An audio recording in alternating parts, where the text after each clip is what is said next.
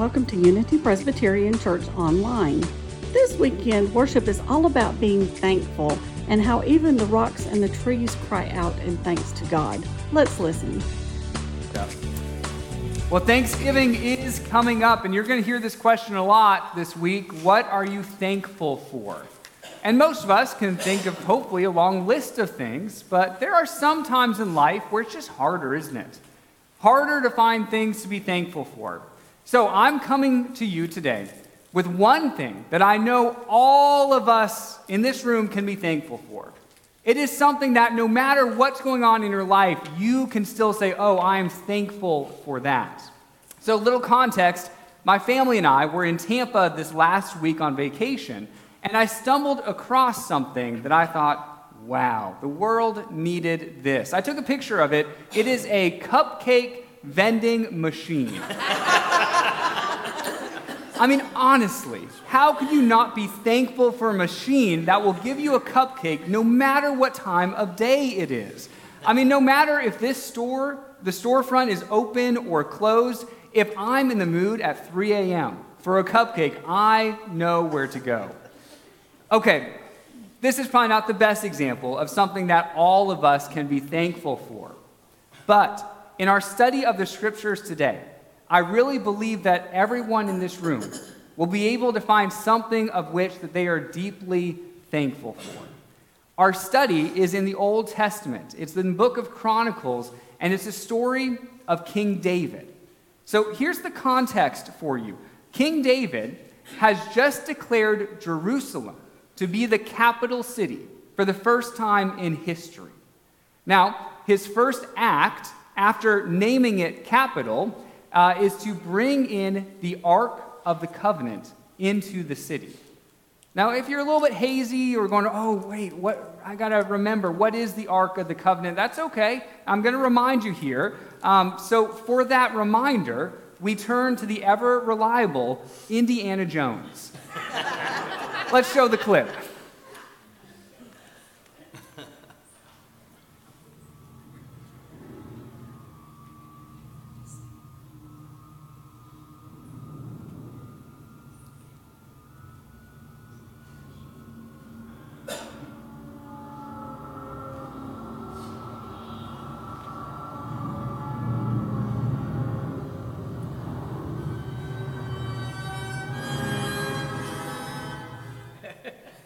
Any questions? All right, that doesn't explain everything, but I thought it would be good to get a visual of what we think it may have looked like. But the Ark of the Covenant in the time of the Old Testament for the people of Israel was supposed to symbolize, in a tangible form, God's presence. When the Israelites, they traveled all around. They wandered in the desert for 40 years.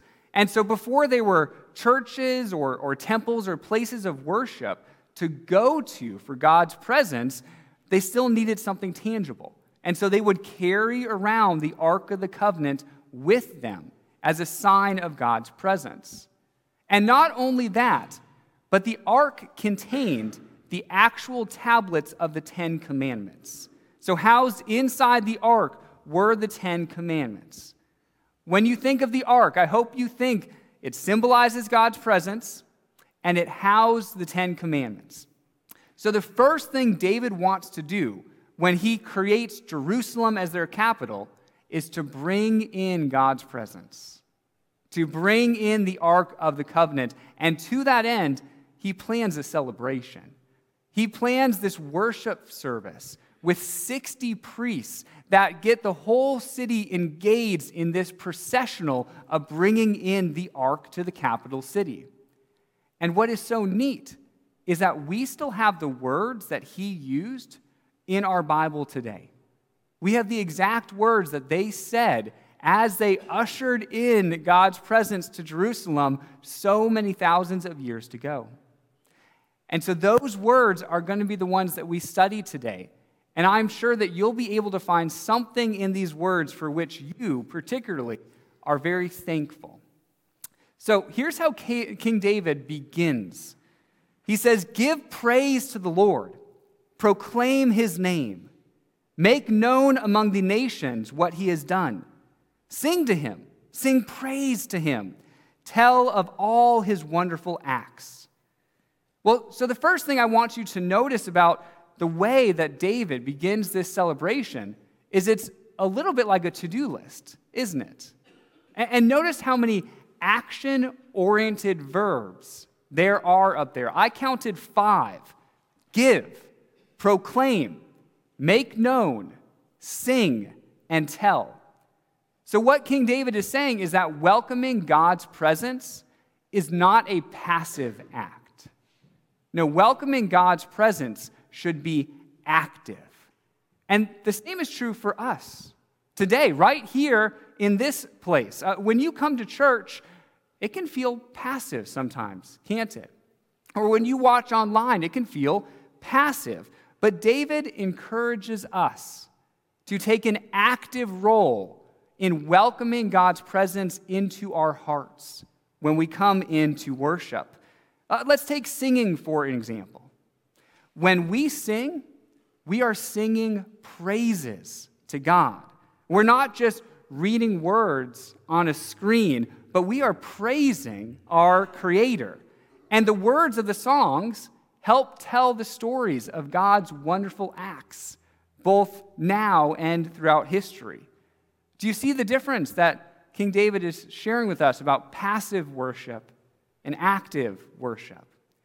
The same is true for when you listen to a sermon, as you are right now. A passive way to listen to the sermon might be to allow your mind to wander towards the rest of the day's activities or to-do lists. Or perhaps you'll idly wonder whether the Panthers are going to ruin their chances at a number 1 draft pick by winning too many games this season.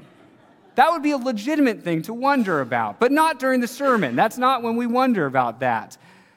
That's a passive way to engage the Scriptures. Or you can actively give thanks to God in your heart for the opportunity to gather as a community of faith centered on the Scriptures. You can actively engage your mind, thinking through these texts and the ways that you can apply them to your life. You can truly sit here right now and listen for the Holy Spirit's guidance in your life. What God is saying to you through these texts, those little whispers or impressions on your heart. Yes, you can seek to be particularly attuned to those. That would be an active way to worship. So King David is saying worship is never passive. It's always active. Now that can be hard for us here in person. I think it's even harder for those who are watching online today. I love the technology that allows that to be possible, but I also know you probably have a lot more distractions in front of you right now, don't you? Maybe you're washing the dishes, or the kids are running around, or you're driving. This is another example for all of us to say, hey, whether we're here or there, how can we be active in our worship of God this morning? Give, proclaim, make known, sing, tell. Well, the procession that we're imagining as they walk into Jerusalem, it continues with these words. Glory in his holy name. Let the heart of those who seek the Lord rejoice. Look to the Lord and his strength. Seek his face always. Remember the wonders he has done, his miracles, and the judgments he pronounced. You, his servants, the descendants of Israel, his chosen ones, the children of Jacob. Well, we have more action verbs to add to our list, don't we? I counted 3. Look, seek, and remember. Oh, and actually, let's add a 4th. Glory. Now, I know that sounds a little bit different, doesn't it? Because glory, we usually think of as a noun. It is something you give to God, like all glory and praise and honor be to God, right? In that sentence, glory is a noun. But here, in this verse and in the Hebrew text, glory is actually a verb. Now, the verb glory means to shine. So the image is of a light that is shining or flashing in the darkness. What I'd like you to do is imagine a very dark room, and you're holding up a candle. And what is the light doing? Is it staying right here? No, it's shining out, isn't it? And that is what our glory does. That is what our worship does. It doesn't stay self-contained within us. It shines out of us. That's what this word is trying to get us to think. When we say glory to God, our worship, we're saying, doesn't just stay with us, in us, but it shines out of us in the way that we live our lives, the way we have conversations with one another. Yes, our glory is not self-contained. Our worship doesn't just stay with us as individuals. And so my prayer for you is that you worship in such a way that other people notice that. I mean, really, to be a Christian is to stand out because we know who we worship. And that changes, I think, everything about the way that we live and the way that we approach this life. So with this processional so far, what have we learned? We've learned that worship is active. And we've learned that our worship should shine out of our lives. Okay, we're going to skip ahead a little bit because it's a long processional. But I encourage you, sometime this week, find some time to read this whole chapter. Again, it's the Old Testament, 1 Chronicles, chapter 16. You'll be glad you did. It is a beautiful chapter of Scripture. But we're going to jump ahead towards the end to see what King David has to say.